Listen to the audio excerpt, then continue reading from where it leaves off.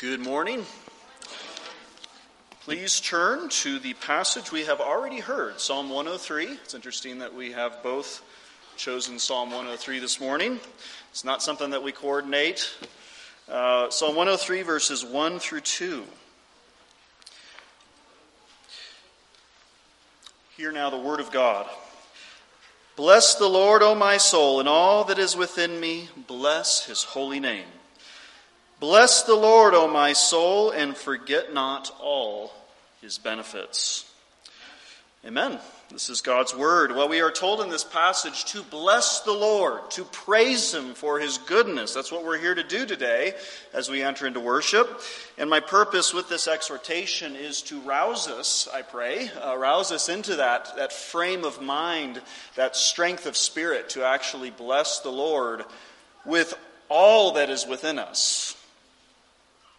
And this is one of those psalms where the psalmist David speaks to himself. There are psalms like this in the Psalter where we speak to ourselves, we speak to our own souls, we self-exhort, we self-preach. And this is one of those psalms. It begins with David speaking to his own soul and telling his soul to do something. There are times where talking to ourselves is a very bad idea.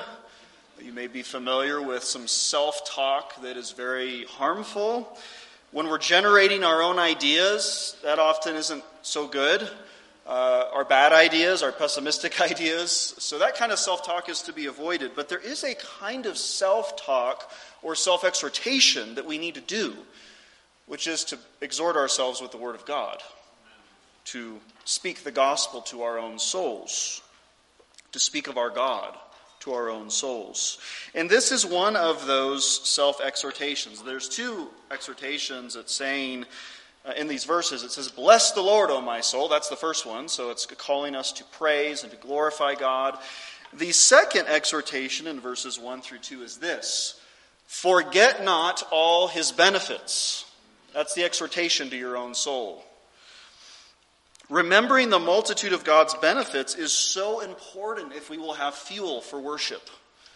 Otherwise, our tanks are going to be rather empty and there's not going to be a whole lot coming out if we're not remembering the benefits of God. If we come into worship forgetting his benefits, we come in with a sense of complaint, discontentment, frustration, and discouragement, then we're not going to be very ready for this solemn duty of worship.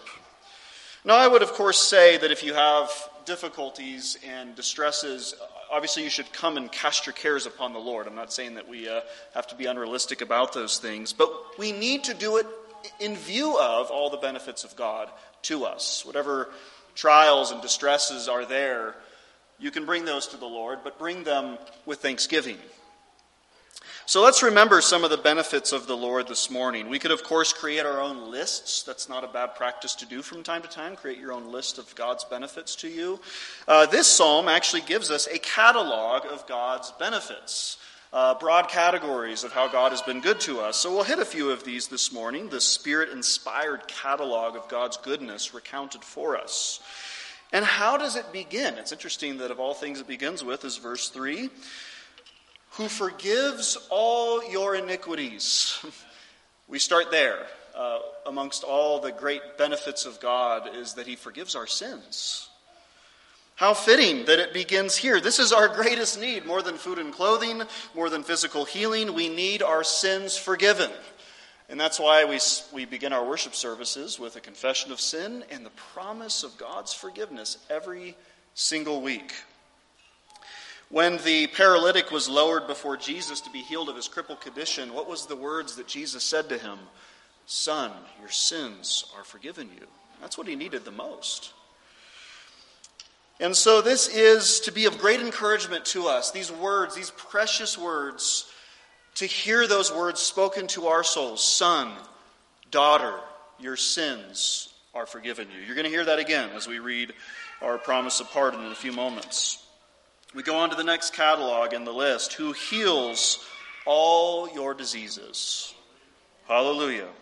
How many illnesses has the Lord brought you through thus far in this point in your life? How many times have you been delivered from sickness in this sin-cursed world?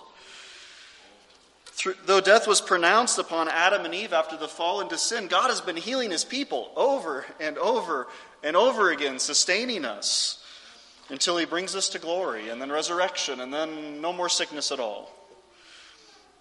So do not forget this benefit, my friends. Verse 4, who redeems your life from destruction. The providence of God has been at work since your conception in the womb, since your birth, to sustain you in a dangerous world where war and famine and violence and all different kinds of dangers exist. God has providentially sustained you. He's brought you here this morning by his goodness. He has redeemed your life from destruction. There's all of those close calls that you might be aware of, and then there's all the close calls that you're not even aware of, that God preserved you from.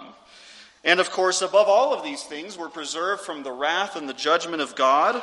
If you are a Christian, then this promise from 1 Thessalonians 5 is yours. God has not appointed you for wrath, but to obtain salvation through our Lord Jesus Christ.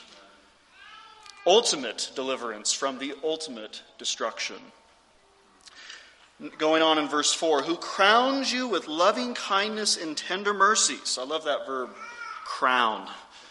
Sometimes it's translated in the Hebrew Old Testament as surrounds. Surrounds our lives, crowns. There's a sense of abundance that God's tender mercies are everywhere to be seen in life.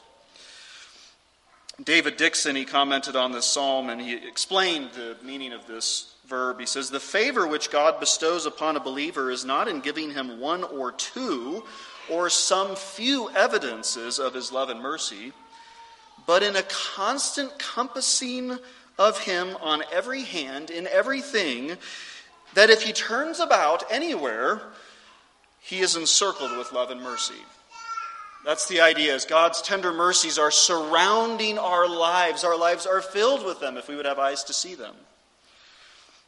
And this is important perspective for us to cultivate, because if you were to be asked, what do you feel like your life is surrounded by? It's possible that some of us might want to say, troubles and evils compass me on every side. Well, there's a sense in which that's true, right? We are encompassed by trouble and evil. And of course, it's David who wrote Psalm 23, who on one hand said, we go through the valley of the shadow of death, and God's with us. But he also said in the same psalm, surely goodness and mercy shall follow me all the days of my life. Apparently the Christian life includes both at the same time, doesn't it? And so if you think about your life right now, your perspective of your life, you might be thinking of all these storm clouds over your life, dark, gray. We've had a lot of that lately in Colorado. We're not used to this.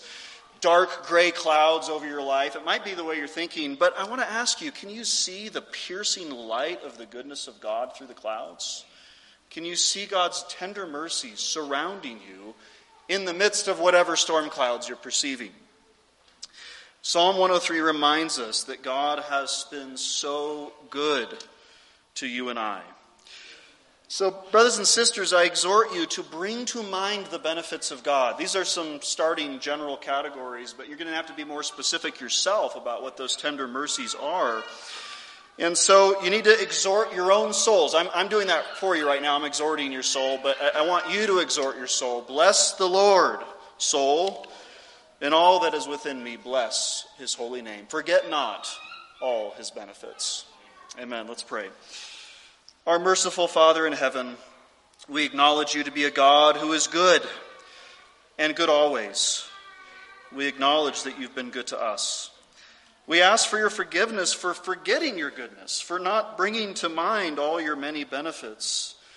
Lord, help us to be a people who remember your love, remember your tender mercies. We thank you for forgiving our sins.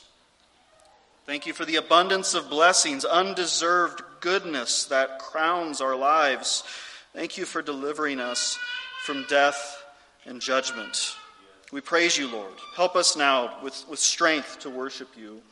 And we take a moment now to confess our own sins to the Lord.